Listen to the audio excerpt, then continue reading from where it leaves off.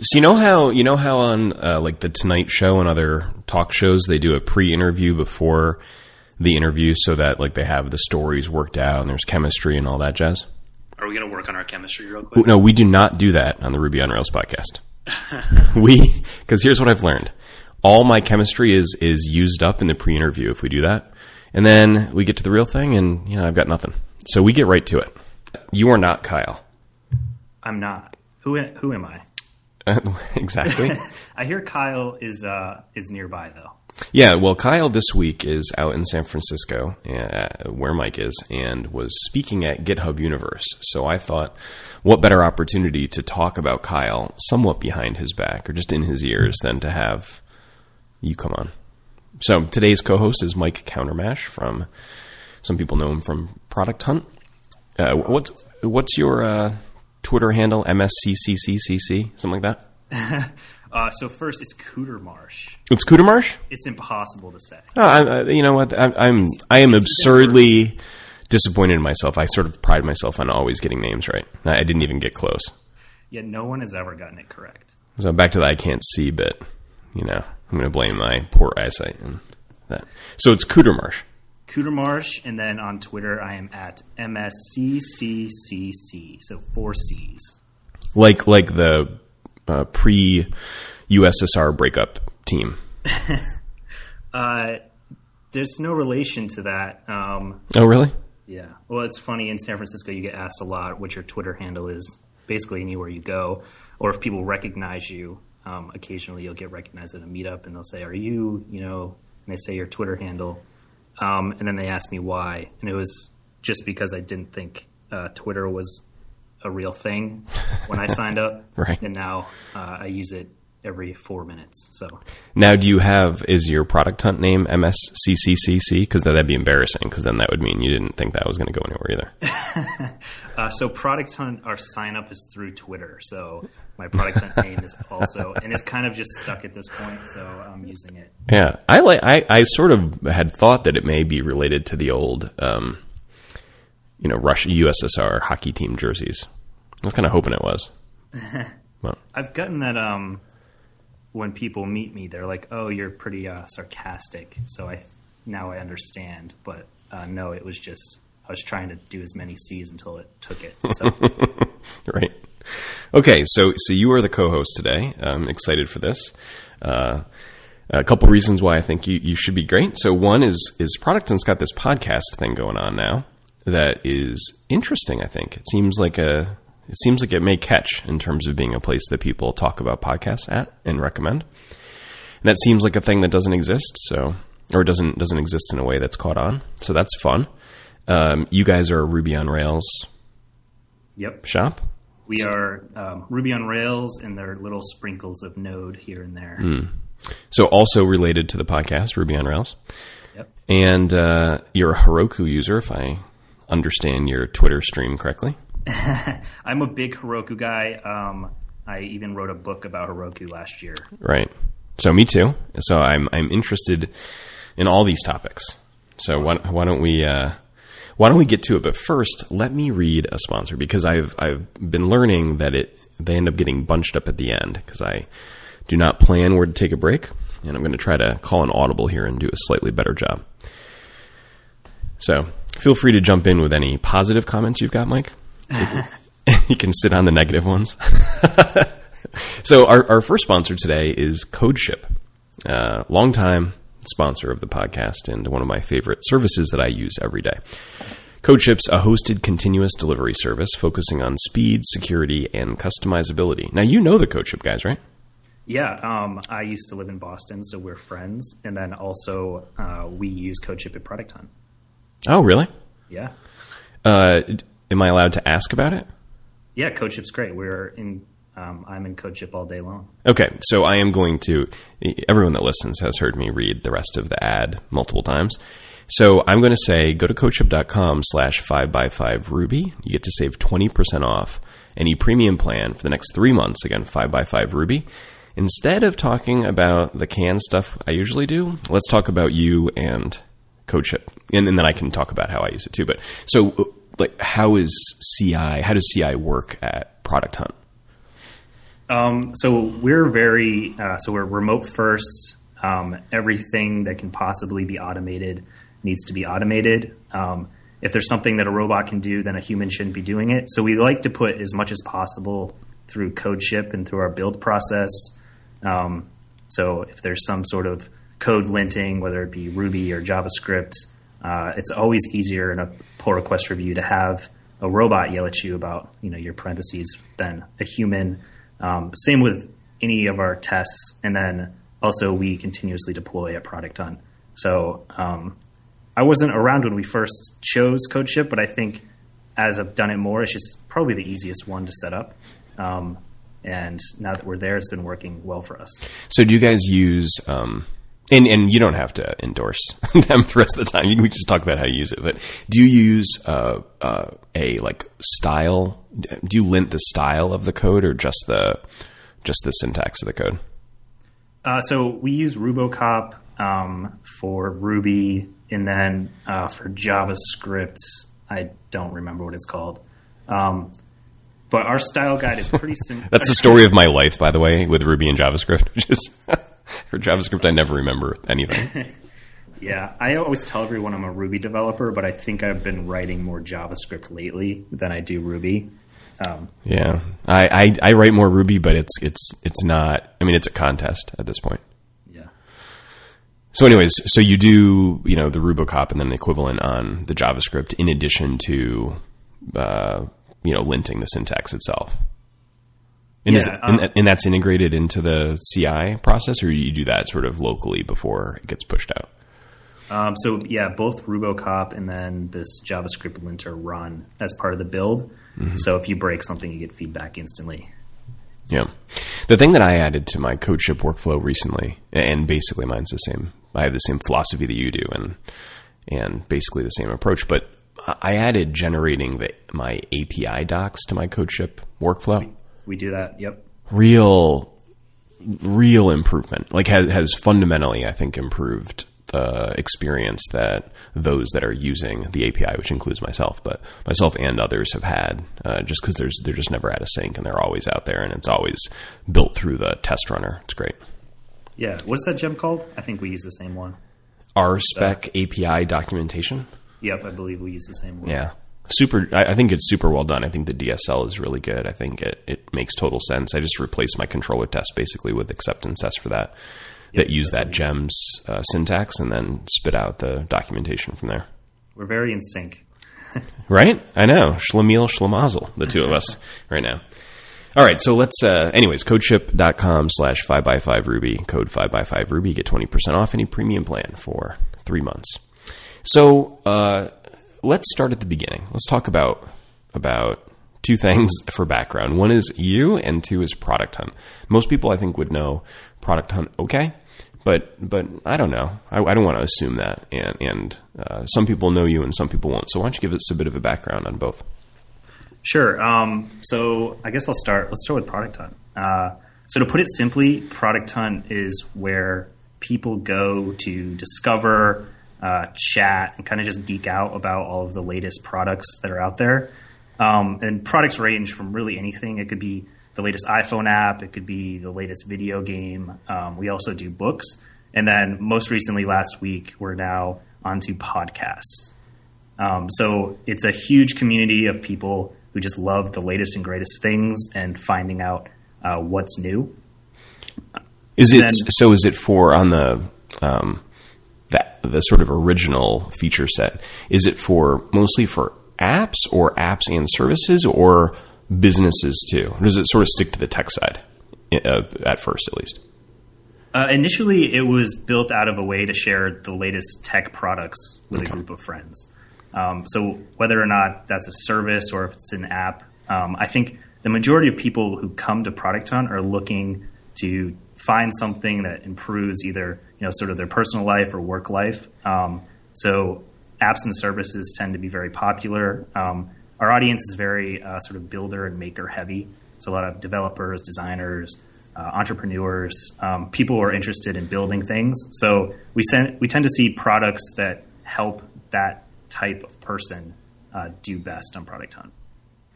Why do you think Product Hunt got so popular so quickly? Like what itch was it scratching that people weren't having scratched effectively elsewhere? Yeah, I think the main thing is if you think about, and I was thinking about this back on one of your prior episodes about your API training course, is sort of why does anyone listen to a Ruby on Rails podcast? Why does anyone go to a conference? Why does anyone attend a training course? And it's all really in the end is we want to improve ourselves. And the reason I was originally hooked on Product Hunt is sort of obsessed with self-improvement and getting sort of that first look at the latest tools that are out there that you can use to better yourself. And then you also have this community of people that are sort of similar to you that share their experience with this product, how it's helped them. And then also really the big thing is if you're someone who's a maker in sort of any way, the people who make these apps are on Product Hunt and talking about it. So you have direct access to learn sort of the behind the scenes of your favorite apps and how they were created. That definitely seemed like a thing for me when I saw it that felt different, is that this idea that there was the person behind the thing that was accessible through Product Hunt. Yeah. Now, was that on purpose, or did that sort of like, was that a happen to be the way that it worked out kind of thing that you guys picked up on after you saw what people responded to and then have kind of more aggressively built out from there? Yeah, that was on purpose and something we've pushed really hard. If you look all over the website, you'll see that M Maker badge, which is something people are very proud of. And I think they should be proud of when you're building something and sharing it.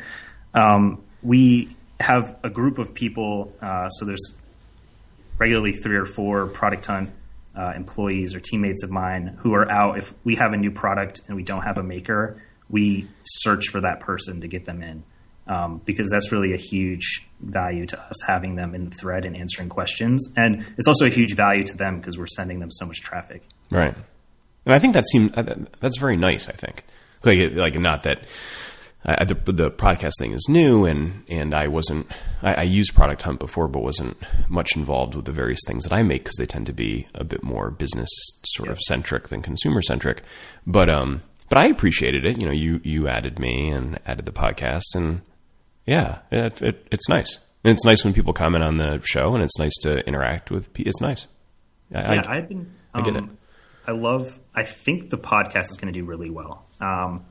It was something that we wanted ourselves. And even just thinking, I've been listening to this show for quite some time. And often I'll be listening, I'll be halfway through, and I sort of have a comment or something I'd like to add. But I don't know if there's really a good place to send that other than, shooting it out on Twitter at whoever. Sort of the context isn't there because the people on Twitter haven't also listened to the same episode.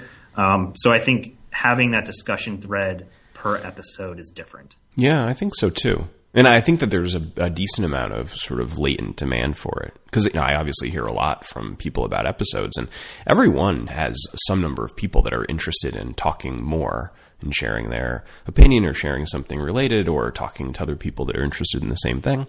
Every episode is like that. Some more than others. I think it depends on the topic, but for sure that's a thing that Twitter is basically filling that void now, but I don't think as well as it could. So I like it. So tell me a bit more about that. So like, what's the goal with podcasts? Is it as simple as what you just said? Is there a sort of I'll make it open-ended. What are you trying to do with the podcast angle? Yeah. So number one would be making the discovery of podcasts easier. So that's really what Product Hunt is all about, is discovering something new, something like you'll enjoy and something you'll use, which is what we've done really well with tech. If you go to tech, there's usually something every day that you would use or find interesting. So we want to do the same for podcasts. Where do you think that's done best now? I'm trying to think of where I don't really have a single go-to place for that sort of job to be done. I suppose I use the Overcast recommendations some now. But not as like a thing I do every week, but something I do occasionally. And then podcasts have become such a thing culturally that recommendations are sort of interspersed into all sorts of media now. So not just, obviously Twitter, but, various websites that I'd read, like, I don't know, Atlantic or New York Times or the New Yorker or whatever, they'd all have recommendations for podcasts. But I don't think that there's sort of a social recommendation source for podcasts outside of Overcast, which I don't think is doing this as well as it could, that is getting that done. So it's interesting timing. And clearly podcasts they couldn't be much more popular right now. I don't think. Yeah. So how did the launch go? The launch was kind of funny. We had a beta running for, I think it was about 2 weeks. I think I invited both yourself and Kyle to it. We had about 1,000 people using it just to work out the bugs. This was something a little different than we had done before. The podcast page, we have this player at the bottom. So there's kind of new tech for us that we needed to test out. And then I think it was, we launched it, I believe, Tuesday. It had been Monday morning. And Ryan, our CEO and founder, was like, hey, why don't we just launch it tomorrow? So generally we'll do a big organized push, maybe like reach out to press and kind of have a big coordinated launch day. This was kind of, let's ship it. It feels good. So we did. And so far it's been doing really well. We'll know more soon, sort of as we monitor it and see how it's going. Do people listen in the app? That's so different than my workflow, the workflow. That's a stupid way to say it. That's so different than the way that I listen to podcasts. I kind of can't imagine that I would do that. But do other people do that now? Yeah. So we don't know yet because it's so new. Okay. We think they will. And then what we want to be doing is to just give you a quick way to at least preview it. Mm-hmm. So I think there's almost zero friction in there. If you see something, your friend posted, I'm interested in this podcast, you click the play button, you get at least a preview of what it's like. And then if you have another sort of favorite app where you listen to podcasts, I guess it would make sense to subscribe there as well. But we'd like to build out the player more. And I'd love if people came to Product Hunt and they went to podcasts and that's where they listen to their podcasts. I could see myself previewing something there. I definitely can imagine that. I think that in terms of the regular listening, at least for me, I like to have them queued up into playlists, and I listen to the podcast in a playlist that sort of suits whatever activity I'm doing at the time or mood that I'm in or whatever. And so I don't think that I would go personally to Product Hunt for the regular listening, but absolutely to check something out. I think that that's way less friction than either going to their website, because who knows what the deal is in that, or downloading it into my podcast player, which has obviously a bunch of friction on it. Yeah. So it's good. Yeah, I think something we'll do is, and what we do with everything is we just watch metrics, and we ask people, and our community is not quiet, so they'll tell us what we're doing wrong or what they want us to do better, and then we'll just keep iterating on it and just see. That's sort of our general approach to everything. So let's talk about the community a bit, because I was interested in asking you about this. So right now, because I have a good idea of what the original Product Hunt community was like, but now, however long after the initial sort of rise to prominence, what's the current community like? How would you describe the set of people that use Product Hunt that you'd consider core users? That are core users, it's incredibly diverse. You'll find, I think there's certainly still a very strong group of people who are makers. So you'll find that throughout the community that a lot of people, they're interested in making. They're interested in finding out about the latest things. I don't know if our community has shifted that much recently or since the beginning. I think it's just grown and been probably more inclusive of different types of people. Originally, you'd see it'd be predominantly entrepreneurs or developers or designers. And you're starting to see folks from sort of different areas of business coming in as well. Something that I found a little, I don't know, I've always been a little confused by my reaction to Product Hunt is that I never felt like the community was even though on paper it should be a pretty good fit with what I am, right? Because I make things. I'm both a developer and a podcaster and a business owner. Like you'd think I'm in the wheelhouse of the community, but it always felt a little off for me. Maybe too San Francisco or too young or too startup guy. Maybe those three demographics that like I just didn't relate to that group that well. But I didn't know if that was my own, who knows, my own craziness about not feeling like that was exactly my people, or if there was something to that. And then when I've recently gone back, because I didn't use Product Hunt much for a while, but I have more recently a bit. It felt to me like there was still maybe the same amount of those three categories that I just said, like the San Francisco young entrepreneur or startup guy. Maybe that had gotten diluted by more of other types. But I don't, it's possible I imagined that too. Yeah, that's interesting to hear. So we have these huge meetups here in San Francisco and also all over the world. The ones I've been both Boston and San Francisco. And I think there's certainly sort of that young San Francisco startup guy there. But I think it's probably a lot more diverse than that when you see it in person. There's sometimes a lot of people who are just interested in product or product development, and they might work for random big co in the city, and they heard about this, and they come and they get involved. It's like their startup latte, like the little thing that sort of tastes like a startup, but maybe isn't their day-to-day life. That kind of, because I definitely know that demographic. The sort of aspirational entrepreneur. Yeah, where they sort of dip in and network and meet these other people. Yeah, maybe they have like day-to-day, kind of jobby jobs, but like to, at the very least, sort of feel, I don't know, a sense of community with the people that are building things. And speaking of the building things, so you've used the word maker some number of times. So what does that mean to you? Like, so when you say maker, what is that? What are you referring to? Anyone who's spending their time that's outside of work and building something and releasing it. I think that's really the hardest thing is you have an idea and then building it to the point where someone else can use it. So I think we have a lot of respect for people who do that. Product Hunt's all made of people who do that. Like you're one of those. So that's what I think of when I think of maker. The outside of work is an interesting distinction, I guess. So it's sort of like someone that for fun would make stuff. Yeah. Okay. I think, we do have a lot of people who are doing it in work, but I think if you are someone who's entrepreneurial, you're doing this outside of work or, outside of sort of the walls of your cubicle. You do this because you enjoy it. Yeah. Yeah, I think that definition is, I like that definition.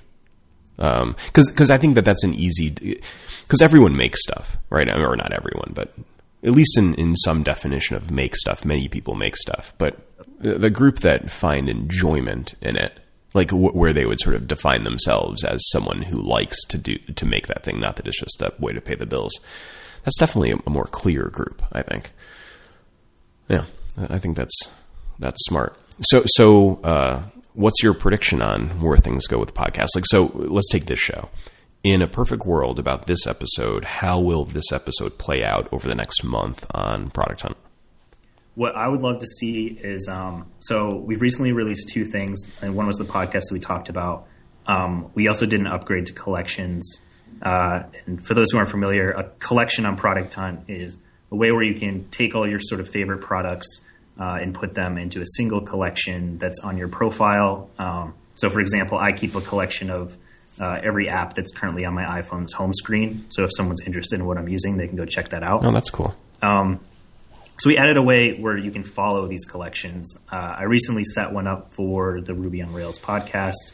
So as new Ruby podcasts come out, I'll be adding those to that collection, and people can follow along. And then they'll get an update when the podcast is posted and then when the discussion thread is available. And people have been chatty about it. I've been surprised, I think. Like, I mean, there are obviously podcasts with much more of a discussion thread than this one, but this one had not bad. Every episode you've posted seems to have some chit chat about it. Yeah.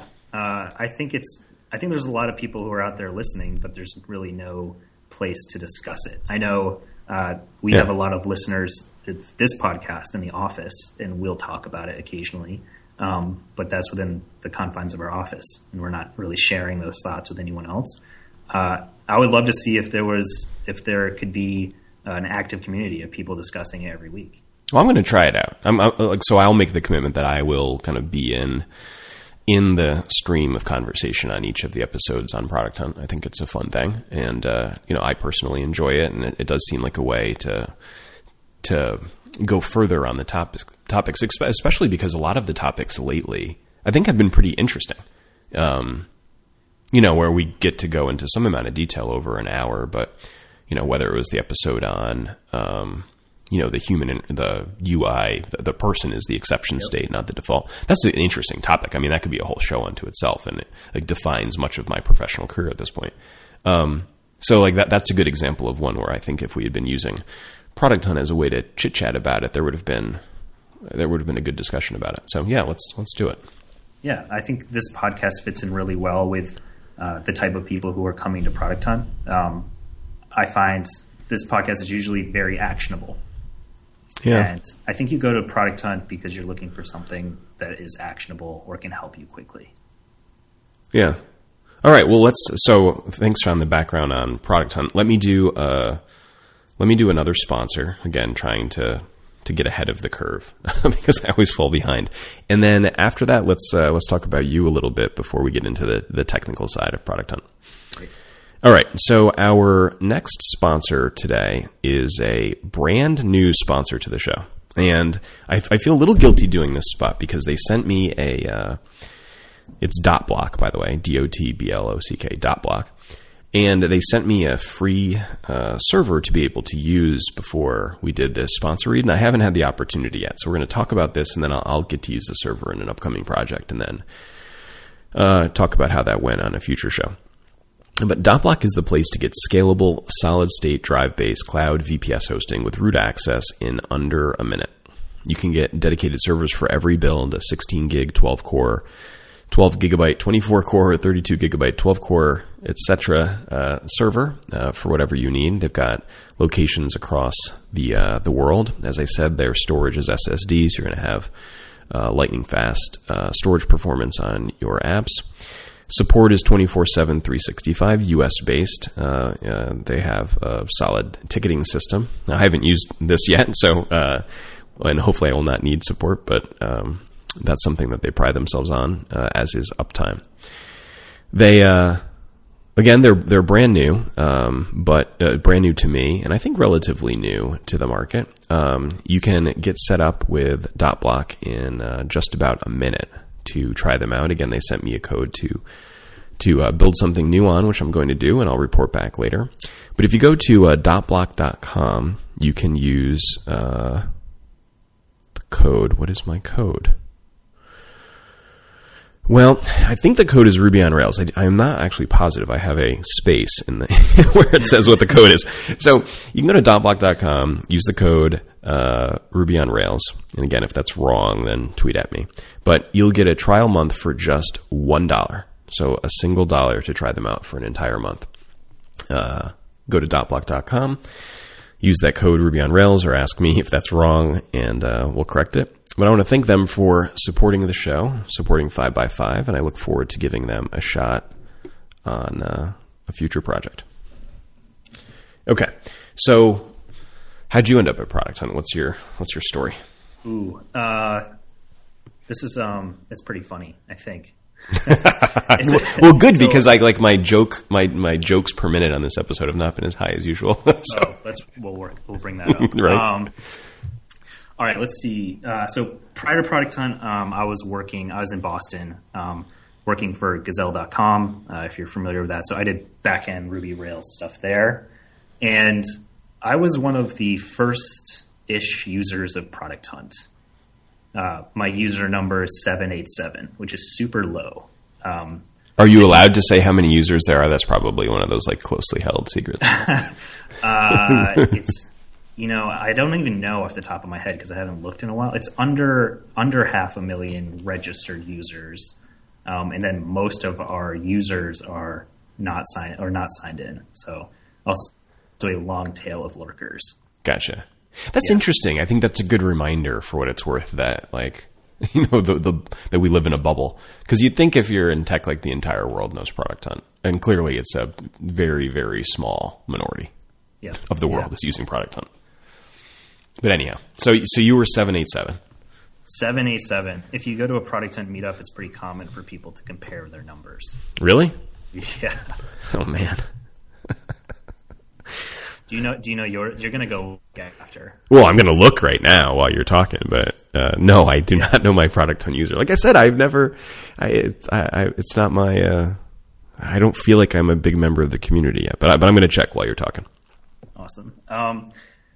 Let's see. So I was an early user Product Hunt, and like I said, just as a person who's interested in self-improvement, I kept going to it every day because I kept finding things that were great for me. And so I did that for a few months, and then right around the time where Product Hunt started to turn into a business and raised money, I think it was the same month as the Series A. I was an active user and sort of acquaintances with the founder, Ryan. We sort of talked back and forth on Snapchat. Really? Yeah. So Twitter and we were Snapchat friends. Yeah. Huh. I didn't really know. I guess I'm going to show my age here, but it never struck me that someone would be friends with someone on Snapchat that they didn't, like, I don't know in their not online life. Yeah. I guess I'm wrong. I think at the time it wasn't really a thing. It's becoming more of a thing now. This was, I don't know, 2 years ago at this point when we were sort of sending each other Snapchats. I think Snapchat had just come out, and sort of early adopter syndrome there. So very, very quick side story on this. My go-to way to make a teenager like me. So I've got a kid that's 19 and in college, and then one that's 12, and they're the two, and then one that's 8, and then twins. But the two that are older are sort of in the Snapchat wheelhouse, and especially Kayla, the 19-year-old. So, and she was on right away, when it first came out. And so when she has friends over, and I'll still do this now, I ask what your Snapchat score is. Maybe if it's just them, or sometimes if their parents are around or whatever, it's like a guaranteed to be funny exchange, right? Because there's some people know, and they'll be like, it's 57,201, and some people don't know, and then other people bet on what their score is going to be. Then if the parents are around, the parents never know, even at what we're talking about. And then when they find out, and they find out right when the kid says, well, my score is 31,000, there's this just visceral reaction to it every time of just horror. How did I fail so badly that my child has a score of 57,000 in Snapchat? And I love it. It's like the kids think it's funny. Right down the middle of the lane for me in terms of what I like to do. And parents always think it's funny. So what's your Snapchat score? Ooh, geez, I don't know. I think it's under 10,000. You're gonna have to look it up and reveal. You're gonna have to look. Do you want me to look right now? Yeah, you got to look. And while you are, so I looked up my Product Hunt number. Yep. My Product Hunt number is 68,782. See, that's pretty good. Is it? Yeah. I think that probably is about average for what my number would be in most things. Never at the very beginning, and probably not near the tail end either. But you sign up. Yeah. I sign up. Exactly. I get pulled in eventually through, fear of missing out or whatever. Awesome. The FOMO. Yeah. It seems like Product Hunt is you could nickname Product Hunt FOMO.com and it would be somewhat accurate. We are the FOMO solution. Yeah, exactly. Yeah, so we talk about this quite a bit. So what's your Snapchat score? And then we'll get back to your story. I just pulled it up. It is 10,166. Okay. And my Snapchat is the same as my Twitter, so if you want to be friends, maybe one day you'll get a job. Now, this is your get a job strategy? I like it. This is unconventional. This is hiring, yeah. So we were actually had an opening for someone in social media a couple weeks ago. So we opened up a Product Hunt team Snapchat, and we made a story that just gave all the descriptions on how to apply. And Okay. I don't know how many applications we got, but we got a lot, and they were very funny. Huh. So use social media. Yeah. Yeah, I saw that. I saw you retweet Ryan, tweet that, I think, and it seemed like a smart way to go about it. And, hey, there clearly are more people with Snapchat skills than there are jobs for people with Snapchat skills. So I get how there would be like an avalanche of interest for that job. Yeah. Okay, anyhow, so you are Snapchat buds with Ryan and an early user, 787 of Product Hunt. And then 787. And guess what happens next? What happens next is Andreas, our CTO, reached out to me under the guise of, let's just chat about Product Hunt. And at the time, I was super happy where I was. I had, like a good job. It was very stable, sort of mid-sized tech company, everything you could want with all the free yogurt and coffee and massages. And Greek yogurt or like the real the my childhood yogurt? Oh, Greek yogurt. 2% fat. I tell you, if you go to the grocery store now and look, I've gone recently and looked for regular yogurt, and I'm not the primary grocery shopper in our house. Like, which is to say, I could go years without grocery shopping. And so I went, and it doesn't exist anymore. Like, you can't buy regular yogurt. It's like in its own section of shame in the yogurt aisle. There's only Greek yogurt. And I didn't, apparently between the last two times I've gone to the grocery store, this happened. But anyhow, meanwhile, they're giving out free yogurt at your old job while you're, entertaining other options. Your typical tech company, Mm-hmm. So it was good. I was happy. They called and they had asked me to join. And of course, well, I don't know. I think my first thing, it was a pretty stressful time for me because I was thinking, oh God, I love Product Hunt and I'm on it every day. But do I want to do the startup thing? Where there's, I don't know how many people were there at the time. Maybe there were like 5 or 6 of us and some other people who were around, not working full time. So leaving that, and they asked me if I'd move out to San Francisco, which I was in Boston at the time, and I was always thinking, I was kind of a Boston for life kind of guy. What happened to the remote first thing? Did that come later? Remote later. Remote after Mike joins. You can join, but then we're going to go. Exactly. This story is not sounding super remote first so far. Okay. Let me tell you a bit about our team. So our team's mostly remote. I'd say it's probably 60% remote. On the development side, there are 3 of us that are in the San Francisco office. And then I hope we get this number right, 6 others are remote. So I didn't think that remote was going to work for me. I did it when I first joined Product Hunt. I did it for 2 months. And I think that was probably enough. Interesting. What didn't you like about it? I really like talking to people. And I found when I was doing remote, I was living alone at the time. Did you have a cat?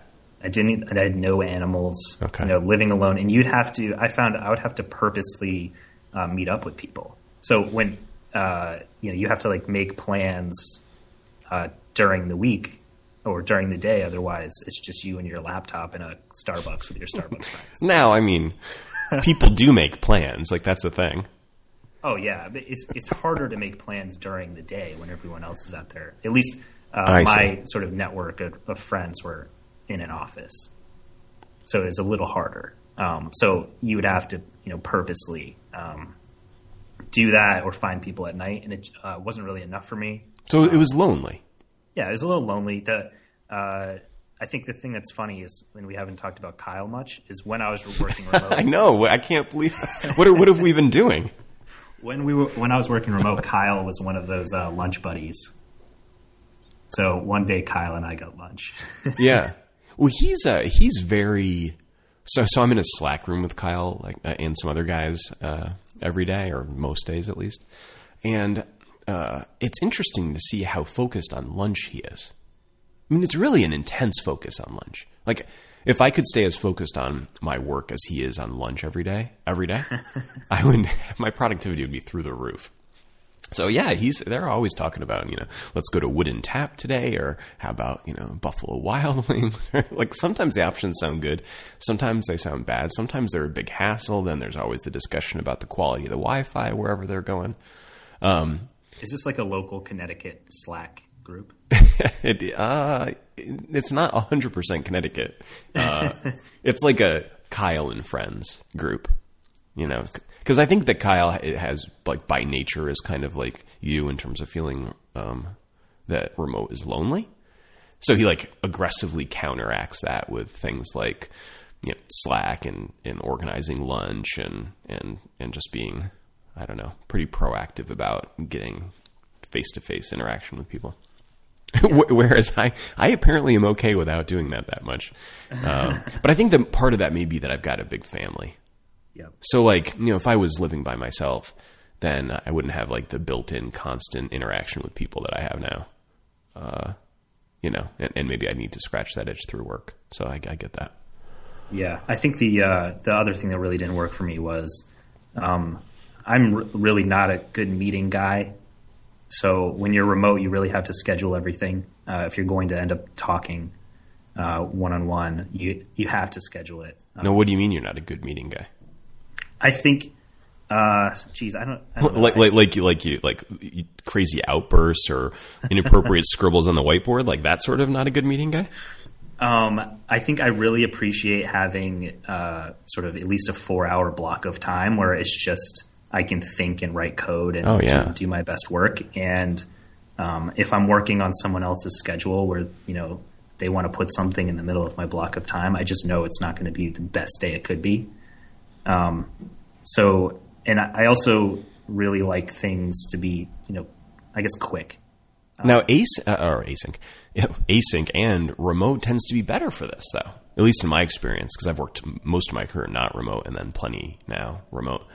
It seems to me that you get much larger blocks of time without interaction, or if the interactions come, they're async, so you can kind of deal with them when you want to. Remote than I did in an office. But so you're finding the reverse?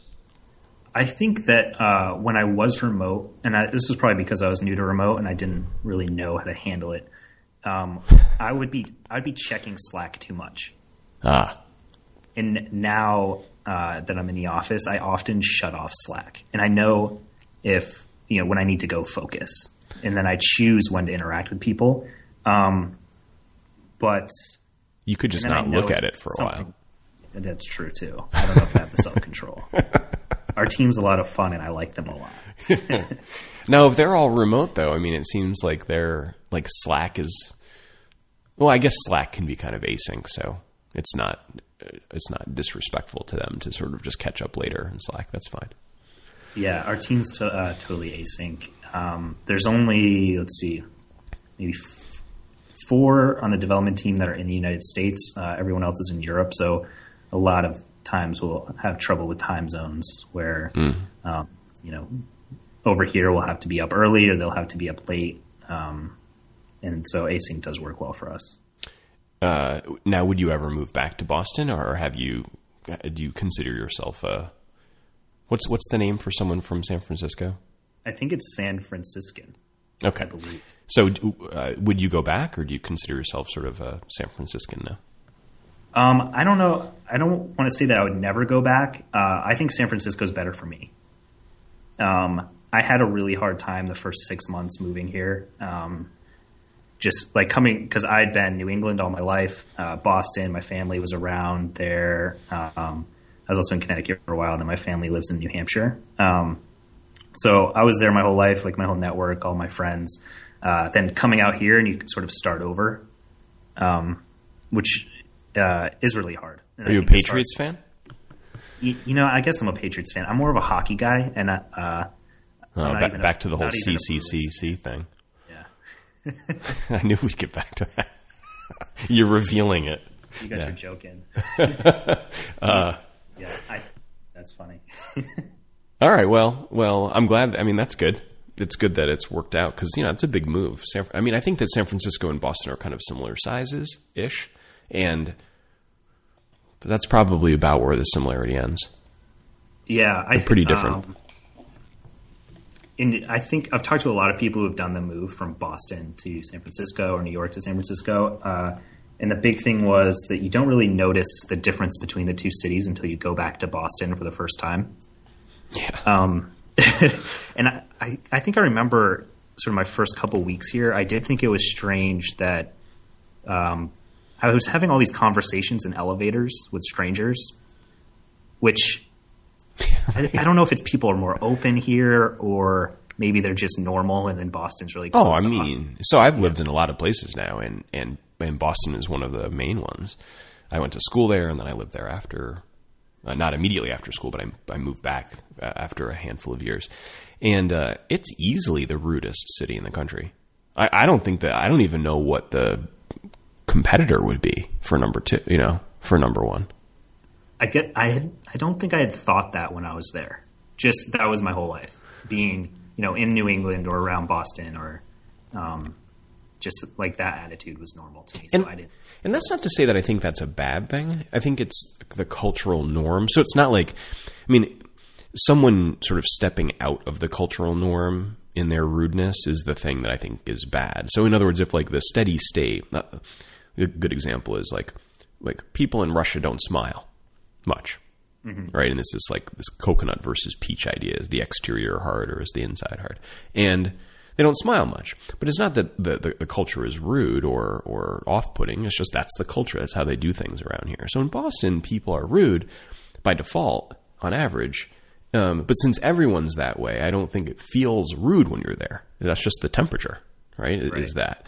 But if you took the average guy from Revere and shipped him to San Francisco, he absolutely would be rude because the context changes. So I think it makes sense but he wouldn't see he wouldn't see the difference if he went from Revere to San Francisco because he's the one that sticks out, not them. So I totally get why you would have had that experience. That makes sense to me. Yeah, I'm still, I'm glad I did it. So I think San Francisco is the right city for me. Well, good. Yeah. How long ago was that? So it was exactly 10 months. So last January. Oh, that's pretty recent. Yeah. Huh. Well, let me do our third sponsor, and then let's talk about the tech stack at Product Hunt. Awesome. All right. The third sponsor today. This is going to be fun to see if you use these guys. I've got to find my read for them. So this is another new sponsor to the show, and it's a product that I use, which is really nice. When it's a product that I'm a subscriber to, and I get to talk about them. So it's AppSignal. Do you know what AppSignal is? I don't use AppSignal, but I've heard that name. Okay, good. So it'll be fun to talk about the difference between AppSignal and what you do use, because I suspect I will have used that one too. So AppSignal is a monitoring tool for Ruby applications. Now this isn't what they told me to say, but in the same category of thing as New Relic or Skylight, as an example. So it's in that group. You'd either pick AppSignal or New Relic, and they focus on performance and exception/error monitoring. So they combine both the traditional New Relic use case and something like a Airbrake, right? Exception trapping, a service into one for both your web actions and background jobs. So which one do you guys use? So we use New Relic, and then for exception handling, we are on Sentry. We've also used Skylight for a while. What was the exception handling one you use? Sentry, getsentry.com, I believe. Oh, I don't know that one. Yeah. So the way that I would describe the difference between AppSignal and New Relic, so I used New Relic for a while, I think for 2.5 years, is AppSignal is very much the lunch pail solution for monitoring a Ruby app. And by that, I mean, it just does its job right down the middle. So the design is well done, but not flashy. The feature set is very comprehensive, but not there's nothing with a trademark sign next to it in AppSignal. It is the names of things are just descriptive names. The behavior is kind of the most obvious behavior in just about every case. They don't have any features that I would consider to be super experimental or wicked clever, getting back to Boston. It just does like if you thought of, okay, I want a solution to application monitoring, both performance and exceptions. And I'm going to make a list of the 80% of the things that I absolutely need it to do. And then I want to make sure that a person that uses it, within the first 3 minutes of looking at it, can figure out where that 80% of the, set is without having to refer to anything or learn a lingo or, get indoctrinated into the way. AppSignal is that. It is like down the middle, lunch pail monitoring. And I love it for that reason. It's, whereas with New Relic, which I used for a while, I thought that the New Relic feature set was pretty good. Like very good. It seems like they do everything. Yeah. And do it. I mean, they don't just check the boxes. I think that they do it, it's pretty deep too. But my experience with it was bad. Like I just didn't like using the application, and it felt like doing the simple thing was never simple. It felt to me like that was unnecessary. Like that it wasn't some necessary state of the world that in order to have a powerful application like New Relic, you'd have to enable, or you'd have to have a user interface and kind of user concept that was as complicated as it was. It felt like almost like it was on purpose. And then, of course, there's the salespeople. And, and I'm sorry if there's a salesperson from New Relic that listens and I'm going to say this, but it's just awful to have to deal with a New Relic salesperson. So AppSignal, no salespeople. They're out of the Amsterdam, so they aren't even working in most of the hours that I'm working. So they wouldn't call even if they intended, and they don't. It's just straightforward pricing on the website. You can sign up yourself. You can cancel yourself if you wanted to. The support is good, but totally on demand from the user side. And it's for me at least kind of everything that I would want out of a monitoring solution. At a price point that's super economical, and I'm paying the bill on most of my stuff, so that's nice. It doesn't have every flashy thing that you could imagine. I don't think that it goes after that like thin slice of artisanal monitoring that Skylight does, but it has a better feature. It has a broader feature set and kind of gets the job done nice and straightforward. So, anyways, I've never had them on the show before, but that's why I use them. It's fun to have a sponsor that I do not have to read any copy for because I'm so used to using them and I can talk about them easily. So if you go to AppSignal, that's AppSignal, go to appsignal.com and use the code 5x5. You'll get a 10% discount off of the entire first year. They'll also send a pack of, I need to put my glasses on to get the pronunciation right here. They'll send you a pack of stroopwafels. Oh, I just saw this on the website. Yeah, stroopwafels. As soon as you start pushing data, those are those like baked cookie cracker like waffle things from the Netherlands. There's a Wikipedia link. Yeah. There we go. I'm there. So, anyways, thanks to them. It's a great service. I am a user on my production apps, and I vouch for them. They're solid. Okay, so tell me about the stack at Product Hunt. What makes Product Hunt? What makes Product Hunt Product Hunt? It's powered by emojis. That's right. Yeah, we have the most emoji in code, I think, of any code base ever. Yeah, yeah. I mean, hey, that's part of the culture in Product Hunt. Yeah.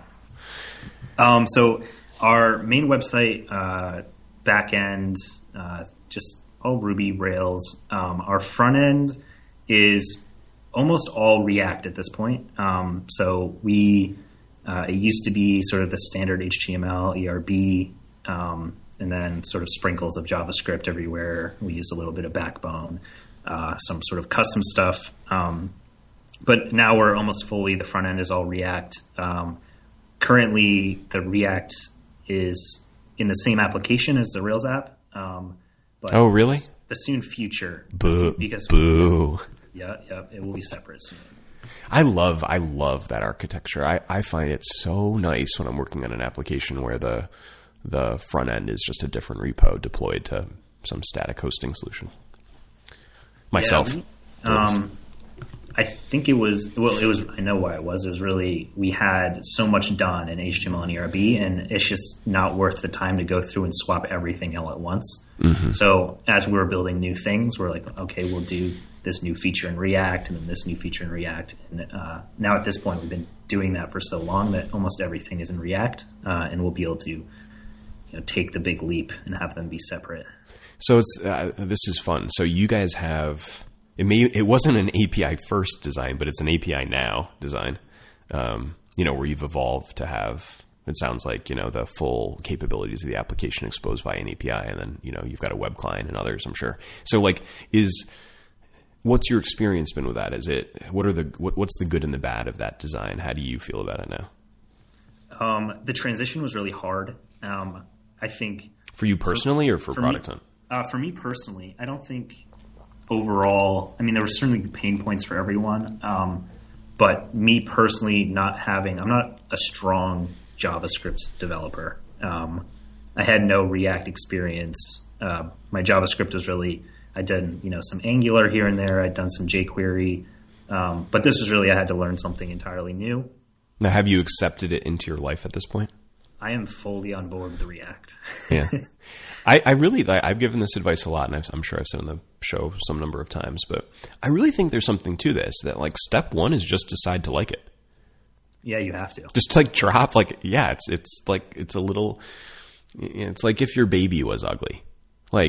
You're not going to say oh, my baby's ugly, therefore I'm not going to embrace all the good that's in it. You're just going to accept that the baby's sort of funny looking and move on. That's my approach with, not my kids. My kids aren't. It's not my approach with my kids because thankfully they were not ugly. But that's my approach with JavaScript, which is I thought it was an ugly baby, and then I eventually just got over it. Said, well, yeah, that's funny. We were having this conversation recently where, I can't say I really love writing JavaScript. It's doesn't really give me the same joy as writing Ruby, and a lot of that is just I don't think the tooling is there yet. If I want to run a debugger, it's sort of it's a big process, or there's one blog post on it that works. Right. The tests are I have to look at 4 or 5 different sites to figure out how to do an assertion here, Mm-hmm. So it's just not there yet. But from all and you're also not there yet too. I think about this a lot where when I was new to Ruby, it's true that I like Ruby and just it's a prettier baby than JavaScript, I think. Yep. But I'm good at Ruby. Yep. And I'm whatever the warts are on JavaScript, I'm not as good at it. So even, in other words, part of the problem is me. I'm just not as effective. And it sounds like, you're probably in a similar boat where, you're just not as good of a programmer in JavaScript. And therefore it's easy to go, oh, this stupid JavaScript, it's not as good because this other thing that I'm expert in, I'm not expert in it. Therefore it's fault. It's hard. Yeah. Anyways, so I interrupted you. I think what we were saying about sort of React, and I think the way our JavaScript setup is now, is that I think the tooling right now for JavaScript, I can't expect it to be as pretty as what I have for Ruby. But what we do have, I think, is the best of the situation. So we're able to write tests fairly easily. So I can sort of TDD React, I'm getting there. I can, run tests in a separate tmux pane, so my workflow is quick. I understand sort of how to debug things. So that the tools are getting there. All that stuff I think that I always leaned on when building in Ruby, that was just so easy or so natural. And maybe just because of my years of doing it, we're sort of now getting to that point where that stuff's there. Mm-hmm. I mostly build Ember on the front end. And I think the Ember tooling is quite good now. Ember CLI and kind of the full ecosystem around it. And man, that makes a big difference because that sort of come of age during the time that I was using Ember. And the difference between sort of coding in an environment where the tooling is somewhere in adolescence and then what it feels like to code when the tooling is maybe exiting adolescence. Boy, big difference. Yeah. Real big difference. Yeah, I think especially if you look at the Ruby community, there's a lot of focus on things being beginner friendly. Mm-hmm. and at least there's a lot out there. And then I think in the React ecosystem now, it's not quite there yet. You look at the documentation and you're like, "Ooh, I'm glad I have a computer science degree." You know. You have a computer science degree? Yeah. Do you? No. True story. I've never told this in the podcast, so completely true story. So I went to Babson College in Boston or in Wellesley, outside of Boston, and I went for finance and entrepreneurial studies. And I don't know that I went there for that, but that's what I ended up studying. I went there, I think, for the entrepreneurial studies angle. And anyhow, 5 years ago, I'm sitting at my desk. I'd started a company, and since have sold that company, but have started it, and we were about to sign a big contract with a customer, and it was a pretty involved sort of situation, like a very good contract for us. And they did background checks on myself, or I think the private equity firm that owned the company did background checks on myself and my partner, my business partner. And so they were doing that. And the next day, after I hear that they're going to do this, I get a call, and it's from alumni relations at Babson. And they say, "Oh, is Sean Devine there?" I said, "Yeah, speaking." "Well, this is Babson, and we just got a phone call from, this background check private investigator kind of thing, and they were just confirming your experience at Babson." But they said, confirming that Sean graduated in '99 from Babson, but we looked it up and we can't find any documentation of your final credit. Oh. So what do you want me to tell them? And I said, "I don't know. I mean, I guess you tell them that." Like, what am I supposed to tell you?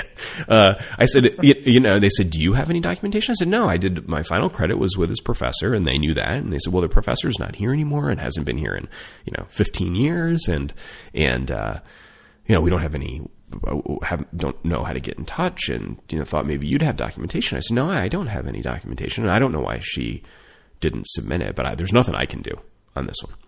And then she said again, "Well, what do you want me to do?" And I said, "Just tell them that I'm one credit short according to your documents." Like, I don't know. Like, what other possible answer could I have? Did this matter to them?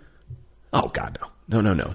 Now, the me being honest about it is this was the best news I could have ever received that day, because you don't know me that well, but the idea that I would accidentally be a guy that didn't have his degree, even though I kind of did, is phenomenal, right? Because now when someone says, "Where'd you get your degree?" I can say, "Well, truth be told, I don't exactly have my degree." And then it's like a good story, and it's like it's fun, right? And then it always leads down interesting paths. Well, so this was my reaction. Now, it turns out not everyone sees it this way, including my mother. So I'm out. I'm out. A few weeks later, my mother had come to visit, and my the middle two, all three kids at the time were there, and my wife. And I tell my mom this story, and the kids are there, and I've never in my life seen her blow a gasket like she did. And I said, "Well, what would you rather me do? Pay money to lie about it, and just say I?" And she said, "Yes, I would rather you lie. I do not want you to tell this story." So, anyways, this is my I don't have a computer science degree story. Wow. And I've never fixed it. I decided that I'd much rather have the badge of being one credit short accidentally. I actually don't really think I'm one credit short.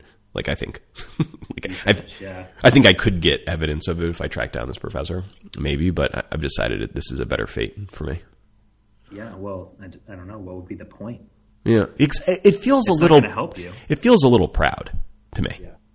But anyways, so for that reason, back to your story, I definitely have trouble with JavaScript documentation sometimes. Is that what we're talking about? Well, yeah, you said, you need a computer science degree in order to read it. And I don't even have a degree, let alone a computer science degree. So God knows I have trouble. Anyhow, so how do you feel about it now? Like, so now you're further in. It's not as new to you now. How do you feel about the API client, like the API and then separate client split? Oh, I'm good with it. Yeah. I like that sort of the Ruby stuff, just getting the data out there. We use, so we use a sort of a custom serializer. It's like active model serializers, but at the time there were some issues with AMS. So we ended up writing something similar to it, but on our own, but basically does the same thing. You'll have a Ruby class. You say, I want XYZ attributes off of it, or I'm going to pull these attributes from here, and then it renders it into JSON. And, it does like the caching and stuff for you.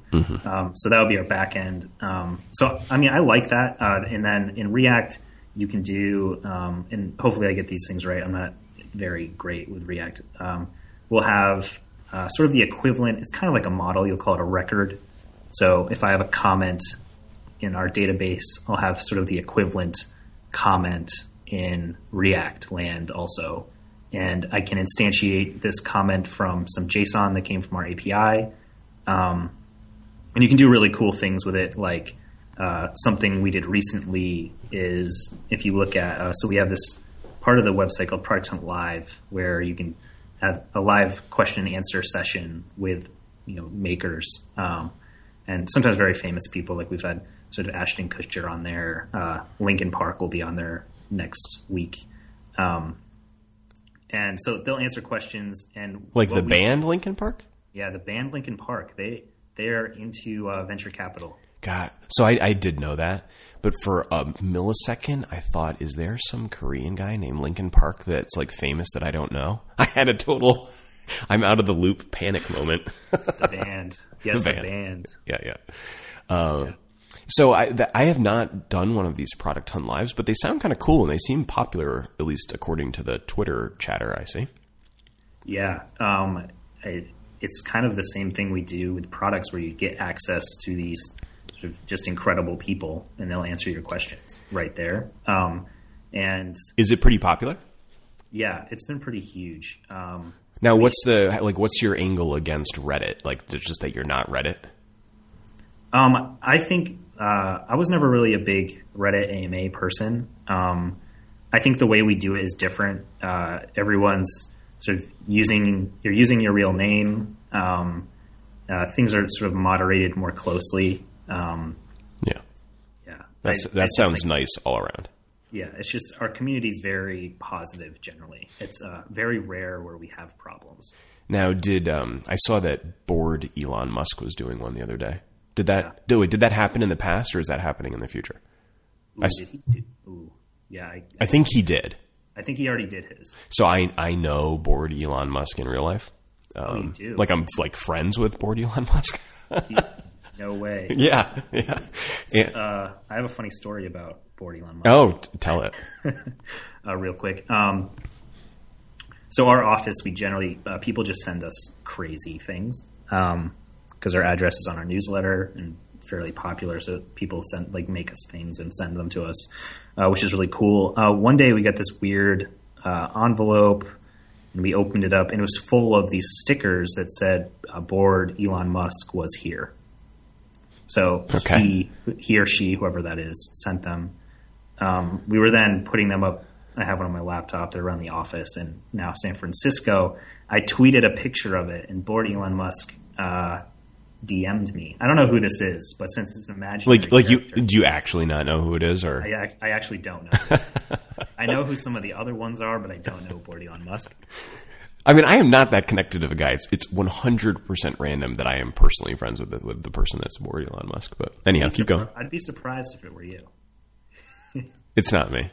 Are you sure? Yeah, I am positive. I am positive. Yeah. But I remember he DM'd me and said, "I heart you." And I was, just so excited that this robot fake Twitter person had sent me this message. Yeah. He's, and by he, I'm talking about the character of Bored Elon Musk here. Yes. Phenomenal character. Like, I think the percentage of Bored Elon Musk tweets that hit home to me is so high. Like, I mean, I don't know if you've had that experience, but I think he's hilarious. Yeah. Anyways. And you'd never get, I mean, if you met him in real life, you'd never guess that it's him. It's, at least I wouldn't. I tried to investigate a little bit because we had, it was a return address and sort of you see, what is it? The stamp from the post office on there. And the return address he used, I think, was the Museum of Science in Chicago. Yeah. He's in Chicago. That's because that's where I lived before I moved to Connecticut. So anyhow, so why do you think the transition from, so I've watched for some number of people now and kind of went through this transition myself, but the transition from server rendered clients to this split of API and then, browser rendered or native app rendered clients. Why do you think that transition is so rough? Because it's hard. I am guessing from everything I know about you that you're a pretty legit programmer, and it was hard on you. And I think people that have less sort of education and skill, it's harder yet on. What do you think about that transition is so rough? I think you have to approach it like you're learning a new framework.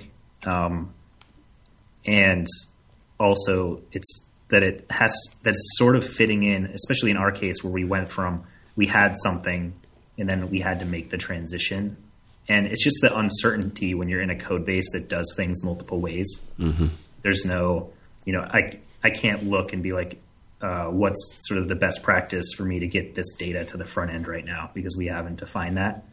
And then there's, 6 of us on the team who are sort of learning as we do it and trying to figure out what works best. But I think when you're in a mature code base where these things are already set up, it's a lot easier to work with, because even if you're not, or greenfield, yeah, or you're doing it initially. Yeah. I think that it may require more abstract thinking to deal with like an API, to deal with a server where it's only an API and does not have any, its interface is the combination of the endpoints in JSON. I've noticed that it tends to favor people that are more abstract thinkers, and that the less abstract of a thinker you are, the more say visual you are, the more rough you have it. I don't know. That may not be right, but it seems right from what I've seen. I think something I've noticed when I work with junior developers, and even if you think about sort of the normal Rails front end, HTML, ERB, and it's doing those requests, it's still an API. There's still a front end, back end. They're not separate apps, but yes, it's still API. You're not so much thinking about the two set the separation as much. I think what some people struggle with a lot is if you come in and you're just starting with Rails, you're not thinking about that request, because it's almost like, it's magic, or it's behind the scenes, or if you don't have a lot of experience with HTTP or building APIs, the whole concept is just a little foreign and difficult to understand. Mm-hmm. So something I've done a lot with junior engineers would be, we just open up Chrome and look at the network. And I totally agree with that, by the way. I'm like, you submitted a form, look what happened. Like, this is what it looks like. Okay, now let's do this in Postman. Okay, and Postman's an API tool that you can use to send HTTP requests. And now do this in Postman. Okay, see, you were just able to do the same thing from Postman that you did from a browser. So now how do we do this from a separate app? Yeah, I've had the same experience where let's say an Ember app or a React app, it would be the same either way, can feel like totally foreign to someone that's not used to it.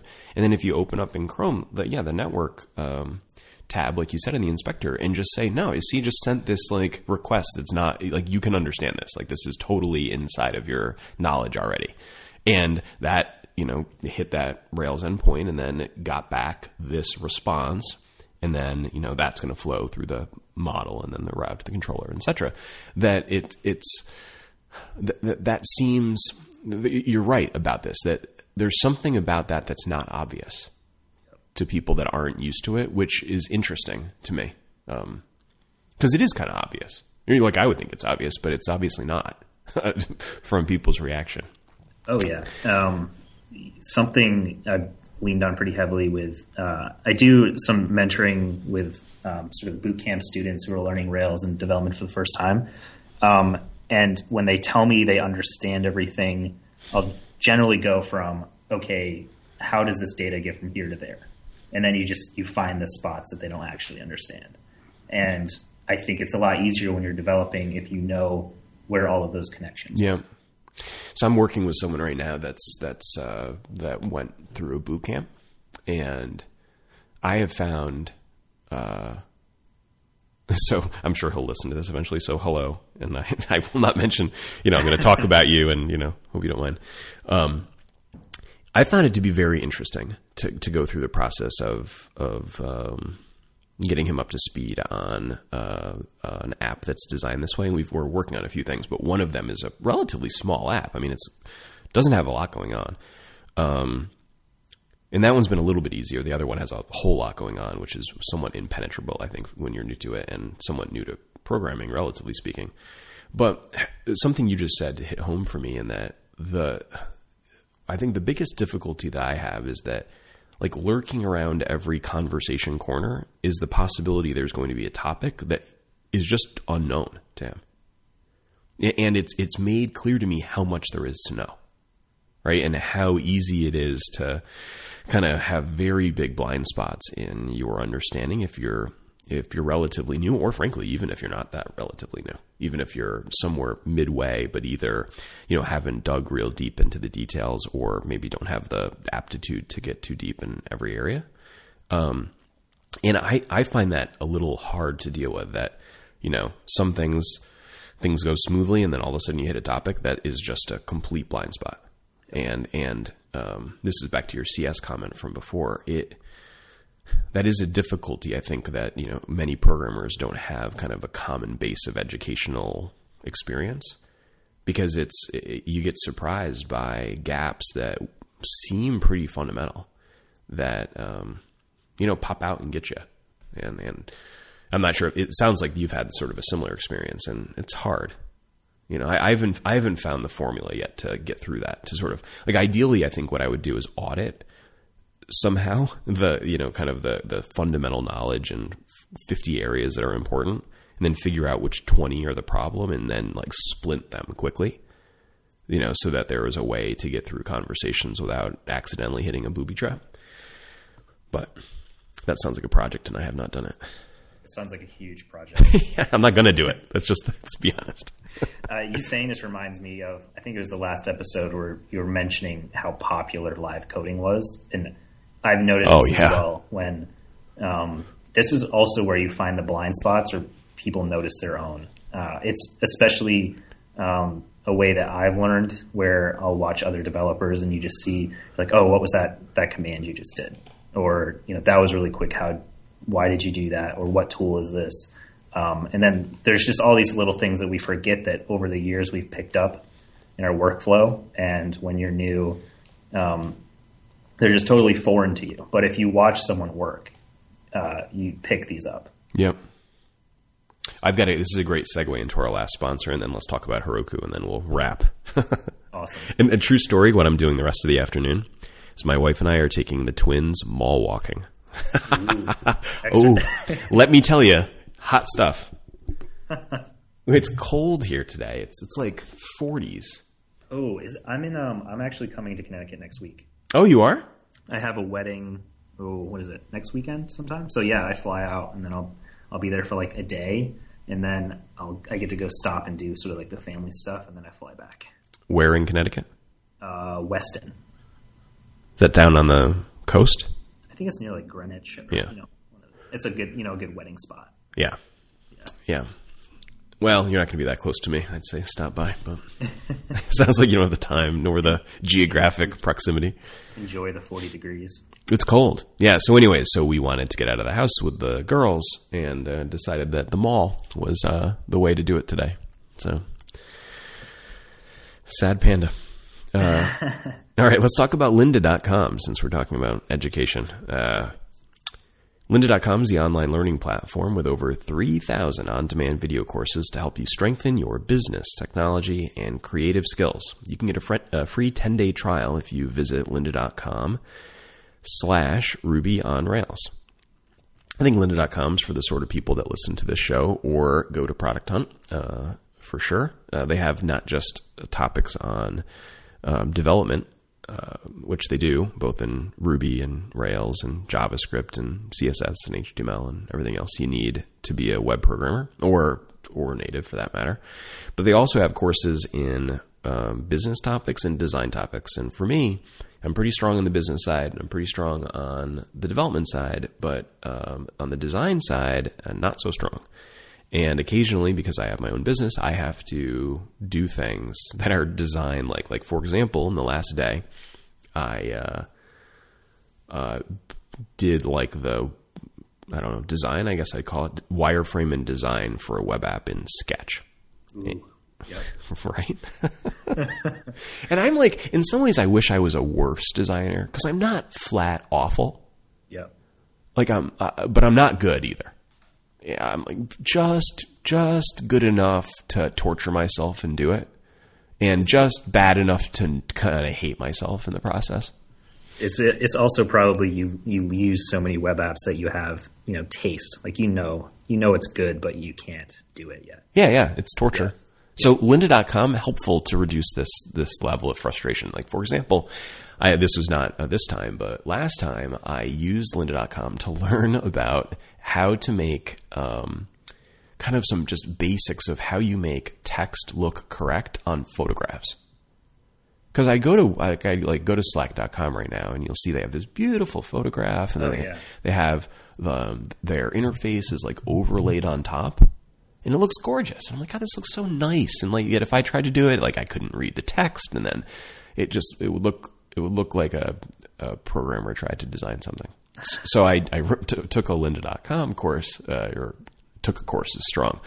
I watched a couple videos on lynda.com that were related to this and figured out that actually it's not hard to understand at all how they got it to work. It's like, remember these 4 tricks and you can do it too.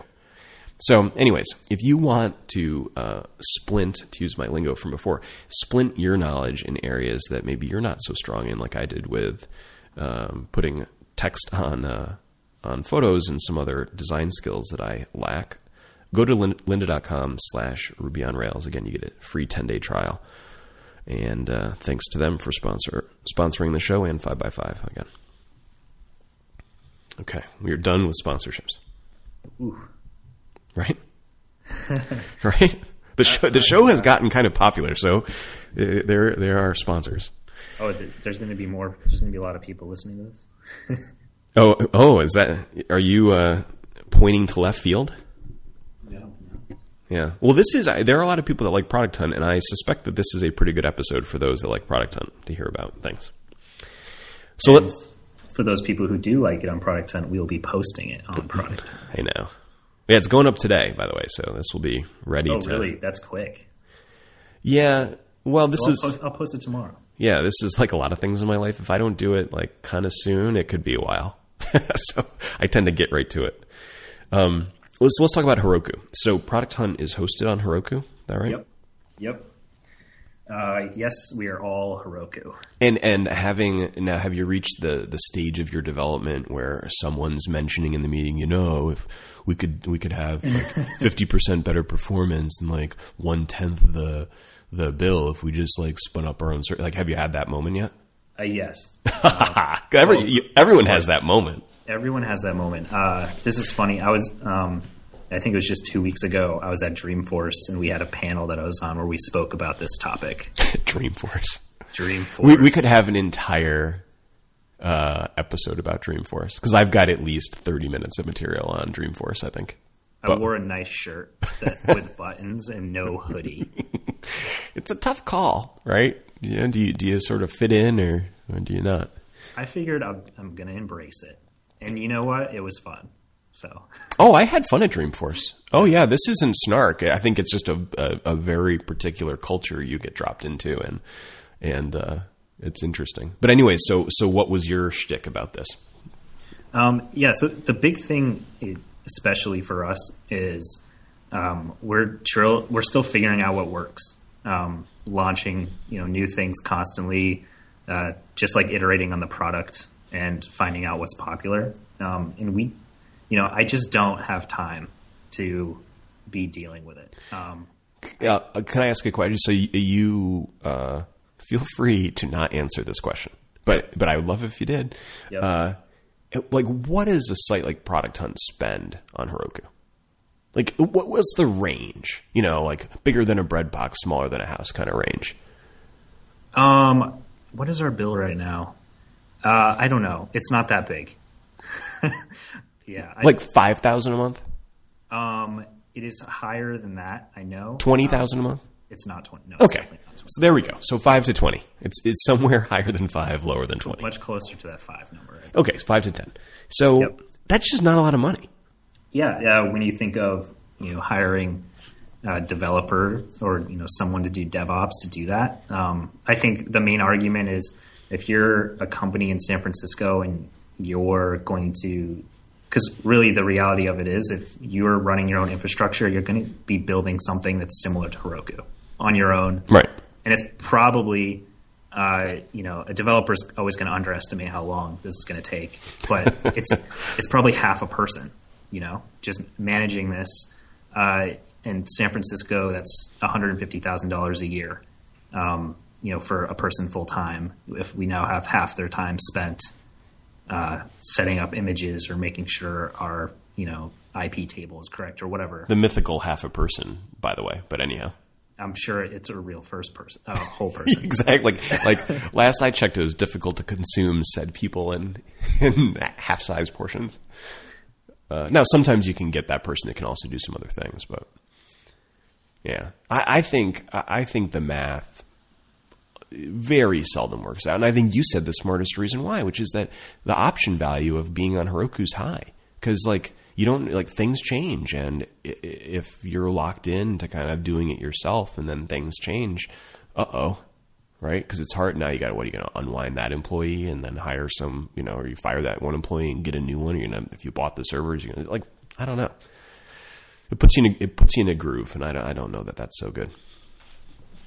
Yeah, we want to be shipping features and not managing servers. So very little of our time is spent dealing with the infrastructure parts of it. What do you think the most compelling argument against Heroku is? It's got to be price for performance. I think it really always comes back to money. Really, you don't think response time? So I think the response time one is a more that holds more weight with me because I don't think the money argument's all that strong. Okay, so let's see. So as far as response time, I have a lot of experience in this one. So when we started out with Product Hunt, we were running on so like the 1X dyno. So if you're not familiar with Heroku, it's like a little Unix VPS that has half a gig of RAM. And it's in a shared environment, so the CPU is shared on this box. And then they also have the 2X dyno, which is 1 gig of RAM. And if you're running any sort of sizable Ruby app, you've learned quickly, especially sort of in the most recent versions of Ruby, even in the default state, they use a lot of RAM. Yeah, half a gig is like having a 7-foot ceiling in your house. It is pretty low. It's nothing. Yeah. And even if you're not that tall like me, I'm just under 6 foot, I would hit my head on a 7-foot ceiling now and then. Yeah. But anyways. Yeah. Right. So anyhow, that's the 1X. Totally. And so the 1X, half a gig, the 2X is 1 gig of RAM. And then when you're talking Ruby, single threaded language, the way you do concurrent requests is by running multiple processes. If each process is running, 300 megs of RAM, you can only fit one on a 1X dyno. So you can only do one request at a time. 2X dyno, you can now do two. You guys don't use something like... I'm surprised to hear you say that instead of like a multi-threaded approach like Puma or whatever that would, like the first one would cost you $300 and the second one would cost you less. So the thing with Puma is if you're using MRI Ruby, the multi-threading, what it gets you is you can't really do threads. You can't be responding to multiple requests at once. So you can be doing... but the memory is going to be shared. I was just talking about the memory side of the equation. Right, but you don't get the same performance. Right. Like Ruby can do I/O. So you'll be able to do, like, if you have a memcache call or a database call. So there are a lot of advantages to having multi-threaded. One request it needs to do I/O. So Ruby does the I/O while it's also serving another request concurrently. There is benefit to that. The only reason we're not multi-threaded right now is because of the way we're rendering React, where it's just not thread safe. Gotcha. Yeah. So in your case, I mean, even in the case of a multi-threaded Puma server, you're going to hit your head quick, but the forking server like you're doing, you're going to hit it immediately. Yep. I think on a 2x dyno, we probably do. If we're not running 2x dynos, but if we were, we would be doing two processes. Yeah. So what's the name of the one you're running? So we're on the Performance L dyno, which has... Hey now. Have you used this thing? No, but that's why I made the joke. It does seem pretty excellent. Oh yeah, yeah. We get to play with some of the cool toys, the cool Heroku toys. So the Performance L, it's either 14 or 16 gigs of RAM, and it's a dedicated machine. And I think the thing... And the CPU is way better, right? It's unbelievable. Yeah, exactly. You're just showing off. So I wrote a blog post that goes into like the details of this in our experience. So because we went from doing, we were 20, 30. If something big was happening, like 30 plus 2x dynos running at a single time, and like that's a lot. And what happens when you get to that point? And I don't know if you've run like a Heroku app with that many dynos. Is you'll have some dynos that don't perform as well as others. And if someone from Heroku is listening, like maybe they'll say that's my fault, but I'm pretty sure that, you'll have a dyno that's on a machine somewhere and it has a noisy neighbor and, it just can't, it's not hitting, it doesn't have as much CPU as the other ones. So you don't get the same performance. And you'll see, I've talked to like CodeShip was doing the same thing. They went through this transition in a couple other companies, and they all said, if you look at our New Relic chart when we're on the 2x dyno, it's kind of spiky. The performance is relatively good, but then some requests are kind of out there, and you just sort of you'll see this graph just spiking up and down over a long enough time period. And then we made the transition into using the Performance L. And if you do the math out, I did it all in this blog post where I was looking at cost per Ruby process. It worked out that we were saving money per process if we went to this big dyno.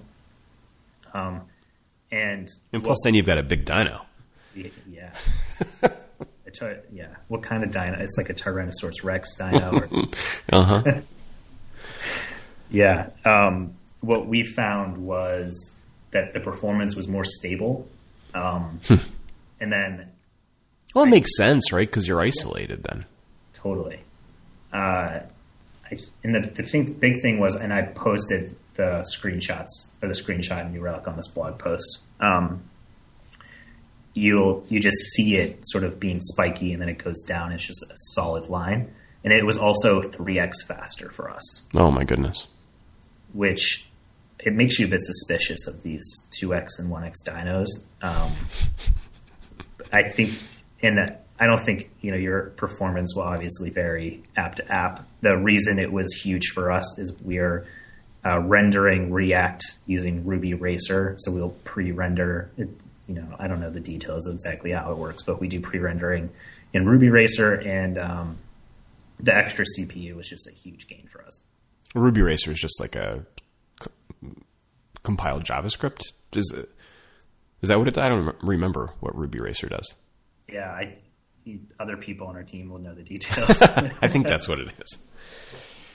Yeah, I know. We use it, and I've seen that word before.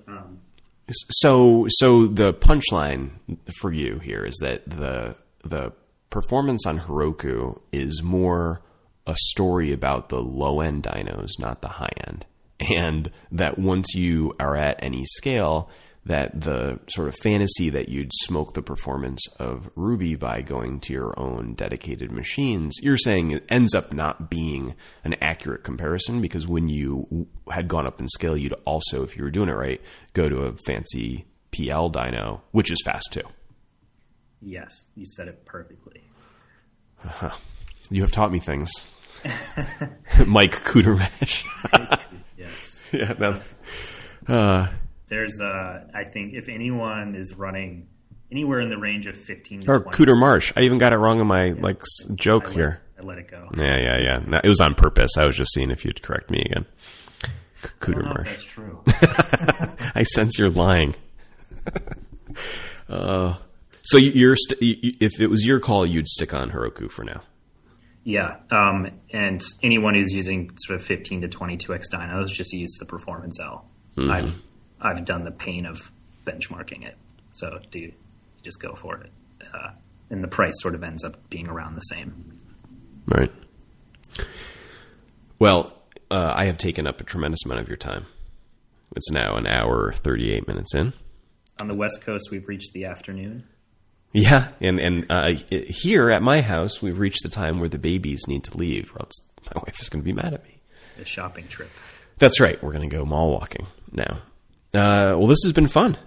Yeah, this was great. Yeah, I appreciated hearing all about all of it. Product Hunt, about what you're doing, podcasts, about your journey, about the tech behind Product Hunt, about a little bit about Heroku, a couple new sponsors. Big show. It's big. Okay. We talked about Kyle. Yeah, not a ton. Not a ton about his untucked shirt behind a hoodie, a zip-up hoodie on stage. I saw that photo. He looked great. Yeah, he looked pretty good. He's a big man. He can show up wearing whatever. He's going to look great. He's got an imposing presence. I did. I gave him some Product Hunt swag last time I saw him. Oh, like T-shirts and. Yeah, maybe if you shoot me your address, I'll see if something appears. That'd be fun. Yeah. All right. Well, if someone wants to connect with you, it sounds like there are many options: Twitter, GitHub, Product Hunt. Yep, Mike Coutermarsh. Exactly. On Twitter and Product Hunt is at MSCCC. Is that enough? 4 C's. Yeah. MS Russian Hockey Team. Perfect. Yeah. All right. You want to follow me anywhere, including Product Hunt? I'm barely known. So till next time.